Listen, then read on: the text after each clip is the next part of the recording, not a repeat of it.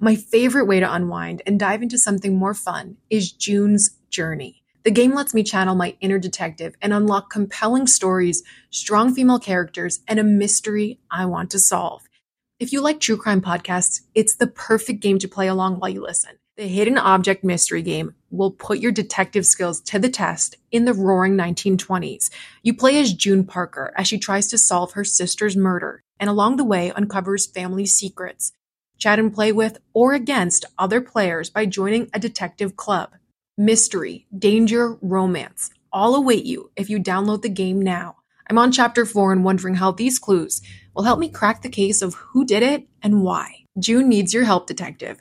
Download June's Journey for free today on iOS and Android.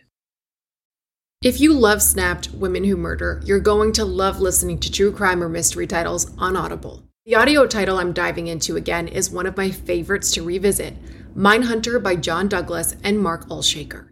Even if you think you know the details of the cases former FBI unit chief John Douglas took on from documentaries or the scripted show, the audio title goes above and beyond in bringing you along with him in his career, trying to catch serial killers and serial perpetrators. He used psychological profiling to dive into the minds of notorious criminals. The title includes his hunt for a killer in Alaska, the Green River Killer, and so much more. As an Audible member, you can choose one title a month to keep from their entire catalog.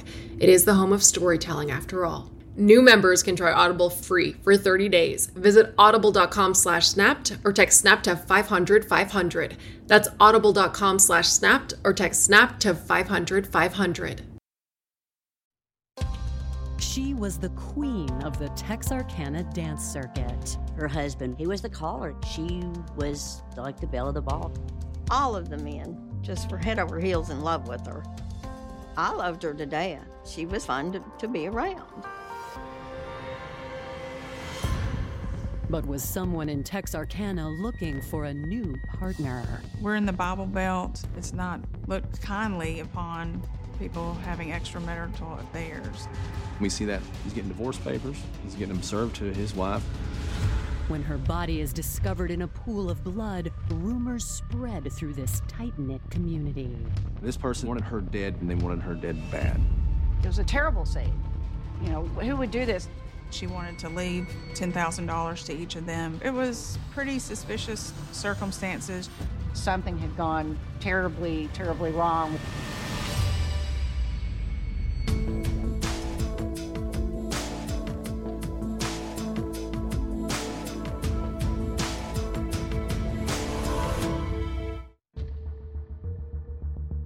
December 3rd, 2013, 5:30 p.m. The sun has already set in Texarkana, Arkansas, when Barbara Ricketts and Phyllis Neighbors arrive at the home of their friend, 59-year-old widow Patty Wheelington. At 3 o'clock, she was supposed to be taking her friend to the doctor, and she did not show up. Nobody could find Patty. We kept calling, leaving messages. She never returned anybody's call. So around 5 o'clock, we get concerned about her. And we're going to get to the bottom of it. I told Barbara to come and get me. I thought it'd be better if we go out there together. So she came and picked me up. So we went out to the house. All the lights were on. Eventually, we got out of the car and went up to the porch. It just looked like a rug at the front door. It was kind of dark till we really realized that that was her. Patty was dead. She was laying right at the front door. She was so cold and swollen. I knew she had been there for a while, and there was not going to be any reviving her. The only thing I knew to do is call 911. I was in a state of shock. There's nothing we can do for her. She's passed away. Patty Ann Phillips was born in Philadelphia, Pennsylvania on November 2nd, 1954. Beautiful and charismatic, Patty always had a way with people. Oh, she was fabulous. She had shorter hair, and it was silky. It was shiny, and she had these happy eyes and always smiling. Patty was just a beautiful, giving person with a personality. She could do anything. She never met a stranger. After studying at the University of Delaware and then Texas A&M University, Patty took a job at the Department of Human Services in the city of Texarkana, Arkansas. It does have that small town feel, and you don't know everybody, but you know somebody who knows somebody, and then you know each other that way. Patty worked with senior citizens in the community, where the vivacious 35-year-old woman caught the eye of 59-year-old Korean War veteran and successful sales manager Ray Wheelington. I think that Ray did very well for himself in business. He had a very nice house. Patty was attractive. And a lot of times, as men grow older, they kind of like the attention of younger women. And Patty, she was really sweet. She was extremely flirty. After a brief courtship, the couple married on December 29, 1989. Although a Northerner by birth, Patty embraced life as a Southern lady, even taking on one of Ray's more unusual hobbies, square dancing. Everybody's like a family, doesn't cost much, and you get a free meal. And I just loved it. If you love it, you love it, and you will be there every week. It's what they identify with, they are square dancers. That's what they do. That's what they are. I just remember that it was a lifestyle. Patty and Ray joined a 100-person strong square dancing club known as the Guys and Dolls, and the weekly dance quickly became the very center of the couple's social calendar. Ray, he was the caller. He got up there, so she was like the belle of the ball. She would walk around and visit and talk and made sure everyone was comfortable. Ray and Patty was so friendly, and their house was like open to just everybody. We would have big cookouts at their house. Ray and Patty's house was the club's de facto headquarters until tragedy struck in 2009. There was a fire, and that fire, ravaged that home. When Ray and Patty decided to rebuild, they turned to one of their closest square dancing friends to oversee the project, James Hyatt.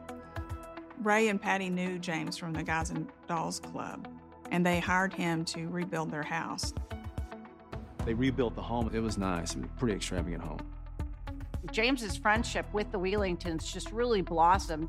Even after James finished the last coat of paint, the Wheelingtons stayed close with James and his wife, Virginia. They were fairly tight-knit. They went out to dinner together. They went to movies, little couple dates and stuff like that. We played cards 2 or 3 times a week. Virginia was a very good card partner, fun to be around. They were all just together all the time. In 2010, the Wheelingtons' marriage was thriving in their new home until Ray's health suddenly began to deteriorate, and in 2011, he was diagnosed with dementia at 81 years old.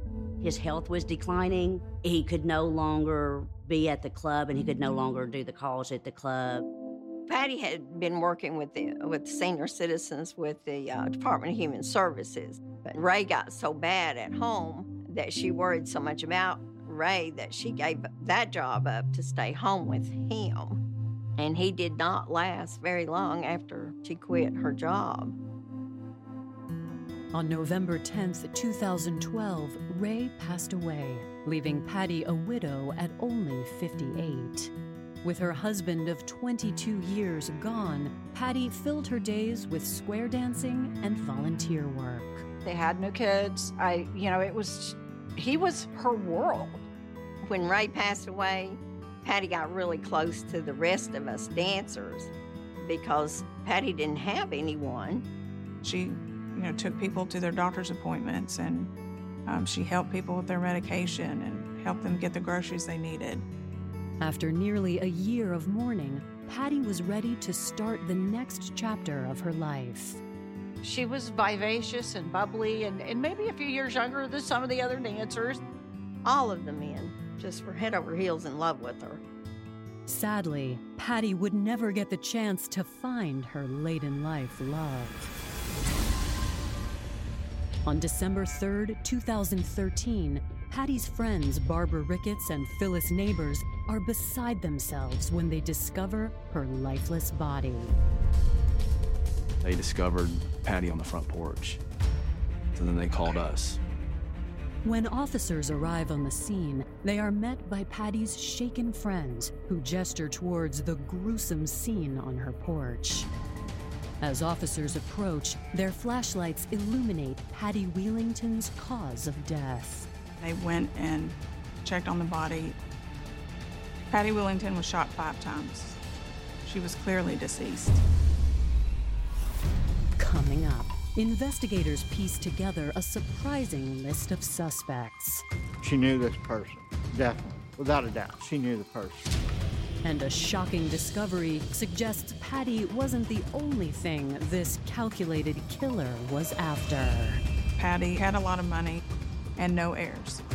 When you start looking, there are some huge red flags with several people.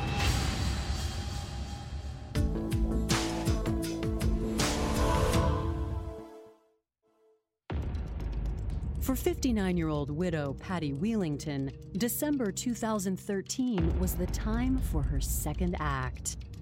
She relied heavily on her friends, her close group of friends, and eventually started getting out again. She was ready to make a change. But on December 3rd, 2013, investigators are standing on Patty's front porch wondering who shot her 5 times. I think we were surprised when we started looking into this case and we started seeing the age of the victim. It was really kind of eerie because you don't know why this is happening out there. It's not our typical homicide. Later in life, around here, we don't really have those types of crimes or murders. Ours are usually, unfortunately, younger people. This was an affluent person in a nice neighborhood, and that kind of sent a message out to the community that this could happen to anybody. As detectives begin their investigation, it's clear the 2 women who found Patty are in no condition to interview. Both of them appeared to me to be shocked. It's like they couldn't believe what had taken place. While Patty's friends collect themselves before further questioning, a team of investigators turns its attention to the crime scene. Miss Wheelington is laying right there at the entrance to the doorway. She was in a position where she was clutching her chest with one hand, and then her right hand was laid out with a cigarette still in her fingers. She had a bullet wound kind of right of the spleen. She had one in the top of her right breast. She had another one towards the bottom of her right breast. She had a through and through on the right forearm.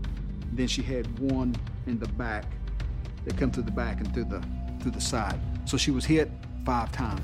I know that it was relatively close range because our victim had stippling on her face. You're usually not shot that many times. It seemed it was at close range. It was very determined. There was anger in it. This person wanted her dead bad. Rigor mortis had set in, and you could tell that she'd been there pretty much all day long.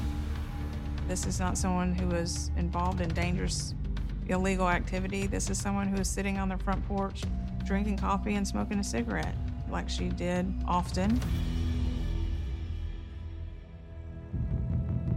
From the table, you can see a blood trail. Along with the blood trail, we found bullet strikes. I had a bullet hole that was in the back of the chair, and I traced that bullet hole through the back of the chair and into the bedroom window. I believe it was a 38. It's clear she was trying to get away and was continuously hit with bullets from every direction. And I could tell that there were 6 shots fired, a minimum of 6 shots fired, which is kind of consistent with a revolver, a 6-shot revolver. And we have no casings. That's a pretty good indication that it's a revolver. To detectives, this crime seems personal. If it was a stranger coming up your driveway and you were sitting on your porch in your bathrobe, you'd probably get up really quickly and run inside and put on something a little more appropriate. It was not the type thing where it was a spur-of-the-moment thing and someone's emotion just got out of hand. Somebody went there with the intention to kill her. As CSI worked to comb Patty's home for clues, detectives canvassed the neighborhood. Patty Willington lived in a somewhat remote area. It was still in town, but it was in a neighborhood where the houses sit on large multi-acre lots. You're thinking there's not going to be anybody that witnessed this, more than likely. So you're trying to run through your mind, I hope we can find somebody, some way to solve this one. Luckily, a few neighbors claimed to have heard a commotion that morning. We had numerous individuals around the home who heard gunshots around 8 o'clock that morning, and they all described pretty much the same thing. 4 or 5 gunshots. I believe they're like almost 1 second apart, just bam, bam, bam. They thought nothing of it because it wasn't unusual for folks around there to fire a couple of rounds into the air to get the geese out of their garden or the deer off their lawn. Meanwhile, CSI has begun processing the inside of Patty Willington's home for evidence. The one thing I remember about the house is everything was in place. It was very clean. It was, nothing was ransacked. I am totally confident that once the victim was killed, nobody entered that house. We couldn't see anything that had been taken. We were able to rule out a robbery very shortly. The only thing that catches detectives' attention inside the home is a pile of papers on the kitchen counter. There was a receipt that was laying on the countertop, and this receipt was from a locksmith company who had just changed her locks the day before. That's something that, of course, drew our attention because most people don't just randomly change their door locks. You're kind of thinking, why is all of a sudden she getting her locks changed on the house? She could be saying there's someone I'm afraid of. She was definitely saying there's somebody I don't want in my house. The other papers on the counter are documents concerning Patty's life insurance policy, which lists a number of beneficiaries. When Ray Willington passed away, he left Patty a lot of money and no heirs. So Patty left money in her will, help local organizations. She also left money in her will to these members of the Guys and Dolls Club. 2 familiar friends appear in the life insurance policy: Barbara Ricketts and Phyllis Neighbors, the women who found Patty's body. The revelation forces police to consider the possibility that Patty's seemingly concerned friends are actually her killers. They had to, check us all out and make sure we weren't the ones that killed Patty. Coming up, had money driven a wedge between old friends? They all got a substantial amount of money after her death. Or is there a darker motive at play? They believed that there was an affair going on. If someone is reluctant to sit down for an interview, it does raise suspicion.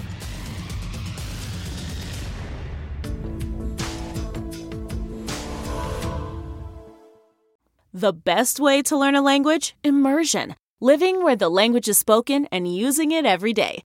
But if that's not in the cards this year, you can still learn a language the second best way, and that's with Babbel. Babbel's quick 10-minute lessons are designed by over 200 language experts to help you start speaking a new language in as little as 3 weeks. Don't waste time on apps that don't work. Babbel's conversation-based teaching prepares you for real-life situations. And studies from Yale, Michigan State University, and others continue to prove Babbel is better. One study found that using Babbel for 15 hours is equivalent to a full semester at college. Here's a special limited-time deal for our listeners. Right now, get up to 60% off your Babbel subscription, but only for our listeners at Babbel.com/truecrime. Get up to 60% off at Babbel.com/truecrime. Spelled BABBEL.com/truecrime. Rules and restrictions may apply. Sound the gifting panic alarm. We've all been there. You need to find the perfect gift. You have absolutely zero ideas and you don't know where to start. Relax. Now you can use gift mode on Etsy. Gift mode takes the stress out of gifting so you can find the perfect item for anyone and any occasion. Just answer a few short questions about who you're shopping for and what they like, and gift mode gives you curated gift ideas based on hundreds of personas. Imagine pages of artisan espresso mugs for the coffee connoisseur in your life. Or for the pickleballer, customized paddle covers in every shade imaginable. Etsy's got you covered. Need to find the perfect gift? Don't panic. Try gift mode on Etsy now. Detectives in Texarkana, Arkansas, have just discovered the life insurance policy of Patty Wheelington listed 2 beneficiaries very close to the case: Barbara Ricketts and Phyllis Neighbors, the women who claim to have discovered Patty's body hours earlier. They all got a substantial amount of money from her after her death. She was a wealthy person, and the members of the dance community were in her will. She wanted to leave $10,000 to each of them. It was pretty suspicious circumstances. That evening, detectives separately interview both women. Barbara and Phyllis say they were contacted earlier that day by a mutual friend and fellow square dancer, 80-year-old Ken Caldwell. Ken Caldwell called us and told us that he was not getting picked up by Patty to take him to the doctor, and he got worried, and that's how we got out to see about her around 5 o'clock that afternoon. Detectives asked the 2 women if they knew that Patty had left them money in her will. After Ray had passed away, she had a $100,000 policy, and she said, "Y'all are the only family I have, and I'm gonna split this up." And I said, "Oh yeah, that's really cool. Patty, you're younger than all of us. We're going to be dead, so, we're not going to ever see this money." But she insisted. Investigators grill both women to find out how far they would go to receive their cuts of Patty's life insurance payout. They had to interrogate us like we could have murdered her to get our $20,000. Well, that was a joke. Barbara says she was with family all afternoon, and Phyllis claims that she and her friend had spent the day together. There was no one in this world that would have ever hurt Patty. There's no one in this world that was angry enough to kill Patty. No one. Her friends would tell us everyone that knew Patty loved Patty. She just warmed up to anybody. She talked to anybody, and she usually made good friends. Phyllis and Barbara tell police that Patty hadn't settled on a new beau yet, but there were ugly rumors circulating around the square dancing club.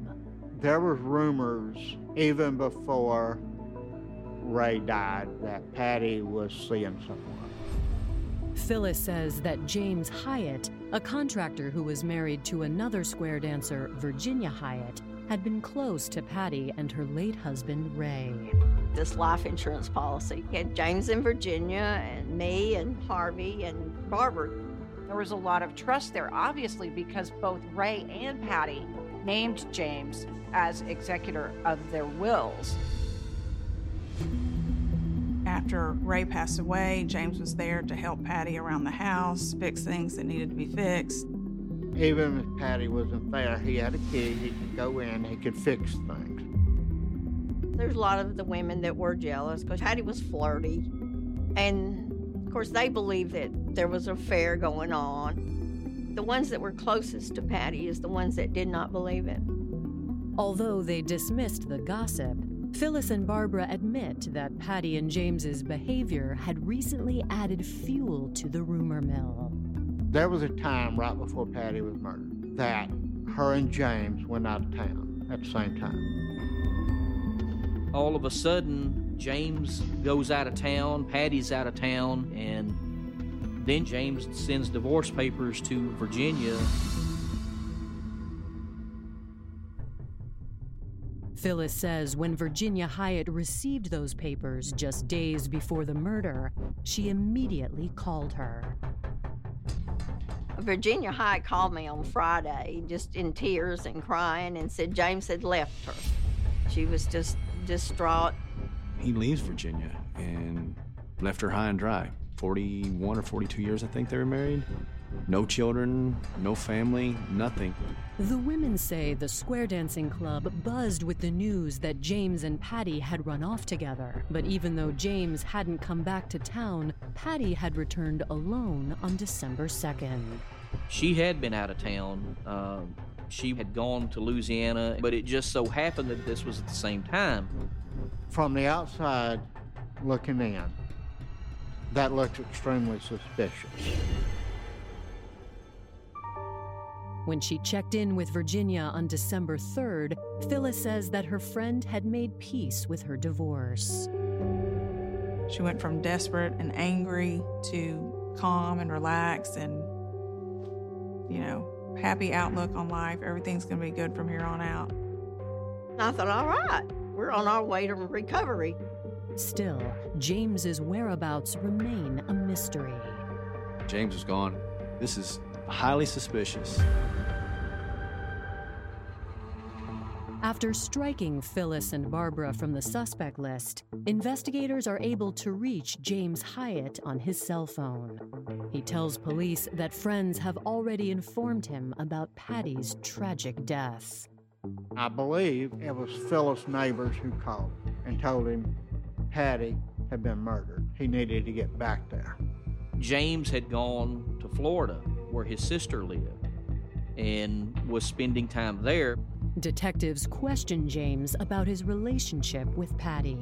They spent time together. They were close. They talked to each other every day. And James did admit that.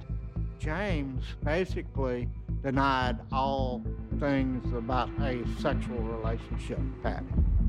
He wasn't very cooperative, really. He didn't want to talk to us. He wanted to talk to a sergeant. He didn't care to talk to a lowly detective. He wanted to talk to somebody of rank. I don't recall him really offering a whole lot of anything that was other than what we specifically asked. James agrees to come in for a formal interview when he returns to Texarkana.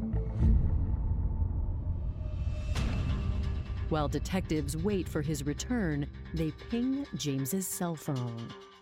We can see where he traveled, the route he took, and what time he was traveling. So we knew he was well away from the area when Patty was killed. We thought maybe James was involved in this, and then we find out James was in Florida, and James had left on Friday, right after Thanksgiving, and so he couldn't be involved in it. And yet, James's earlier demeanor on the phone doesn't exactly dispel detectives' concerns. If you're a friend of someone and your friend has been killed, you should be willing to jump through hoops or whatever we ask you to do if it helps us get to the person who killed your friend. One of the things that we dealt with was trying to establish a motive that he would have to try to cause harm to Patty. He was in her will as the executor of her estate. And we learned that, he was mentioned in her life insurance policy. She has substantial estate, substantial money going to be coming to him when she passes. We don't believe in coincidence. Things happen for a reason, and we see that he's getting divorce papers. He's getting them served to his wife the same day that Patty had the locks changed. With James out of town, investigators shift their focus and decide to sit down with 80-year-old Ken Codwell, the man who first raised the alarm about Patty's disappearance. Ken Caldwell definitely was sweet on Patty. He relied on Patty to get him to his doctor's appointments and help getting his medication and groceries and things of that nature.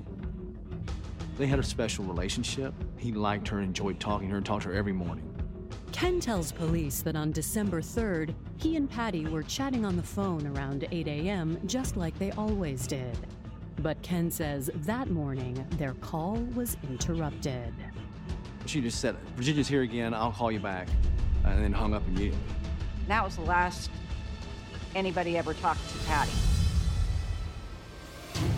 Coming up, a killer's true colors are exposed. She was presented as this crazy person who was jealous. She is literally just, weeping, wailing, gnashing teeth.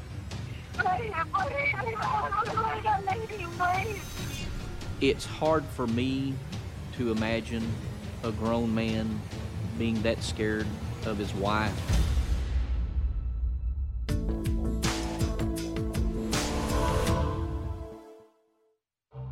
After dissecting the rumors swirling around the Texarkana square dance circuit, investigators have reason to believe there was bad blood between their victim, Patty Wheelington, and her friend, Virginia Hyatt. Virginia had assumed, and perhaps correctly, that James was leaving her for Patty Wheelington, and had discovered that her husband was filing for divorce. According to Patty's friend, Ken Codwell, Virginia knew about the rumors surrounding her husband and Patty's relationship. And when she learned of her husband's intent to divorce her just days before Patty's murder, she did not take it well.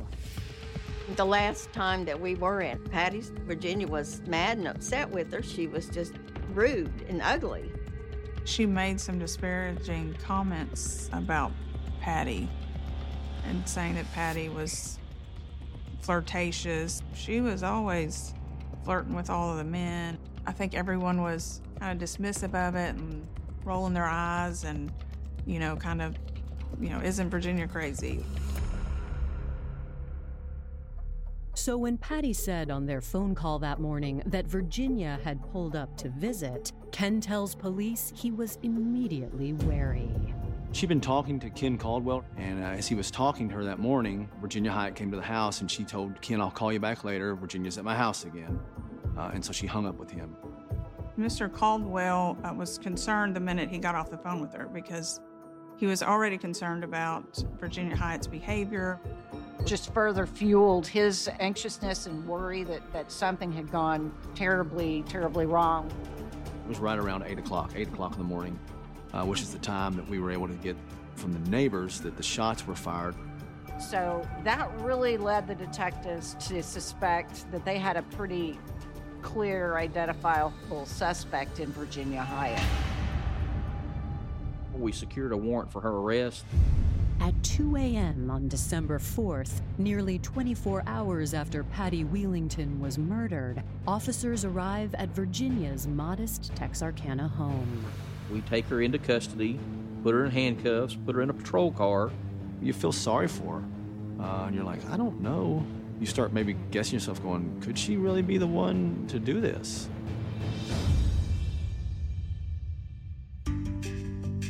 At the station, detectives ask Virginia about her relationship with Patty Wheelington, her husband's alleged mistress.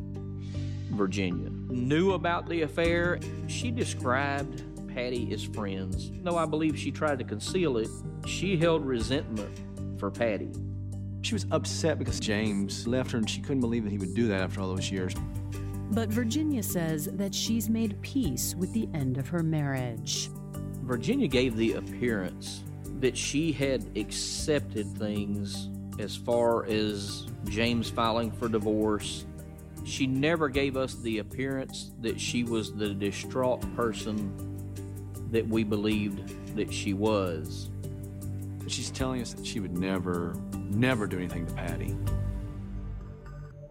Virginia says that 80-year-old Ken Codwell must have made a mistake when he said she was at Patty's home that morning. I think you were back out there Tuesday morning because you didn't believe it. You thought James was still out there. No, I didn't. That's the day I couldn't see. I barely could make it. I know that, but I don't think you're being completely honest with me. Yeah, I am. Because somebody identified you going out there. And you're saying you didn't go out there, but they're saying you did. She told us that she had gotten up and about 8 o'clock, and she went to McDonald's. Then she went to the nursing home and visited her mother. And you took her to your mother at the nursing home? Mm-hmm. Well, what time was that? What did you drove slow? What time was it? It had to be slow because I couldn't see. 25. 8 o'clock in the morning, she had been at McDonald's getting food for her mother and then spending time with her at the nursing home. If she's there at 8 o'clock, it's going to be impossible for her to kill Patty at 8 o'clock. We ended our interview with her. She was taken up to the jail where she was booked in, and we go about starting to try to investigate her story. Detectives start by subpoenaing Patty, Virginia, and James's phone records. As we had Patty's phone analyzed, we were able to discover that there were some voicemails that were left from Virginia to Patty. Patty, please give me my husband back. Please give me my husband back. Please. This is horrible.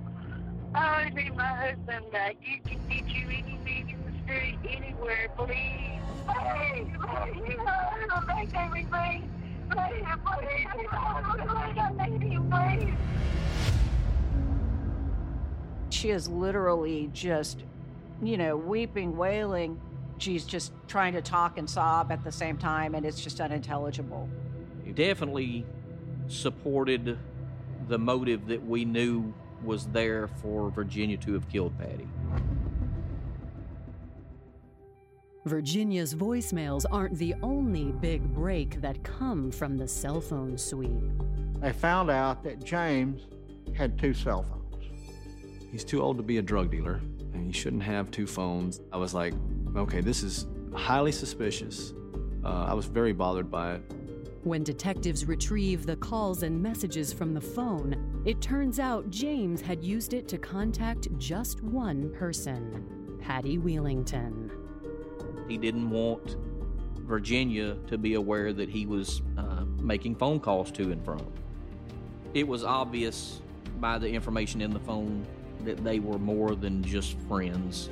Virginia was presented by all the members of the Guys and Dolls Club as this crazy person who was jealous for no reason, but it turns out she was jealous for good reason.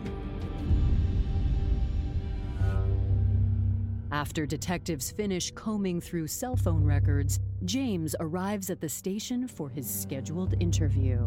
We sat him down, we said, look, here's what we have. You need to be honest. It's very important for you to be honest. And so he admitted that, yes, they did have an affair. He wanted to protect Patty's reputation. In Texarkana, this is a small town. We're in the Bible Belt. It's not looked kindly upon people having extramarital affairs. According to James, the affair began in 2009, shortly after he finished rebuilding the Wheelingtons' home. She and James struck up a romantic relationship before Ray's death, but during a period of time when Ray didn't really know who people were, it's not surprising that she would have sought solace in somebody really close to her. I felt dumb that I didn't know. It's right in front of your face and you can't see it. According to James, his relationship with Virginia had been on the rocks for years. He said they had separate bedrooms for the past 10 years. They were not close.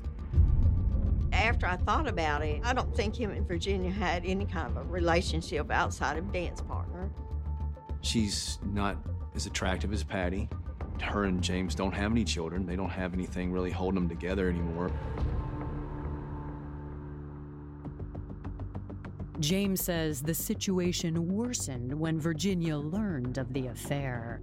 The older she got, the more possessive she got, the more jealous she got. James even said he locked his door at night for fear of Virginia. It's hard for me to imagine a grown man being that scared of his wife that he would lock the door. There was obviously something in Virginia's character that caused the people who knew her best to think she was capable of anything. James says his fears were confirmed at Thanksgiving, when Virginia pulled James's sisters aside for a private chat. Virginia told James Hyatt's sisters around Thanksgiving that she felt like James was going to kill himself. So they got concerned.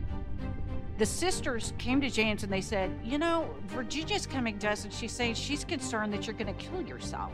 They all theorized that Virginia's going to kill you and try to make it look like you did it yourself.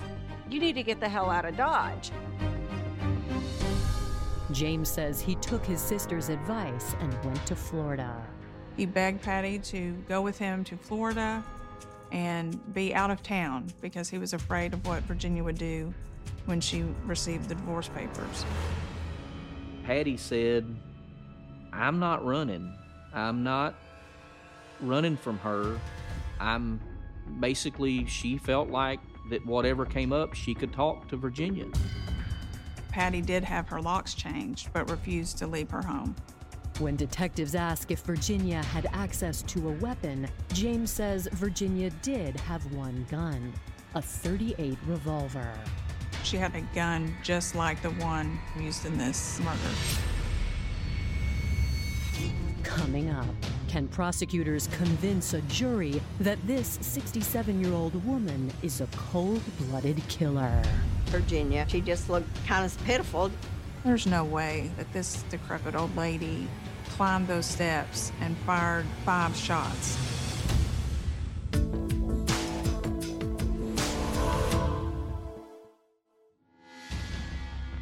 Nearly 36 hours into the investigation of who killed Patty Wheelington, detectives now believe that on the morning of December 3rd, 2013, Virginia Hyatt killed her husband's mistress in a jealous rage.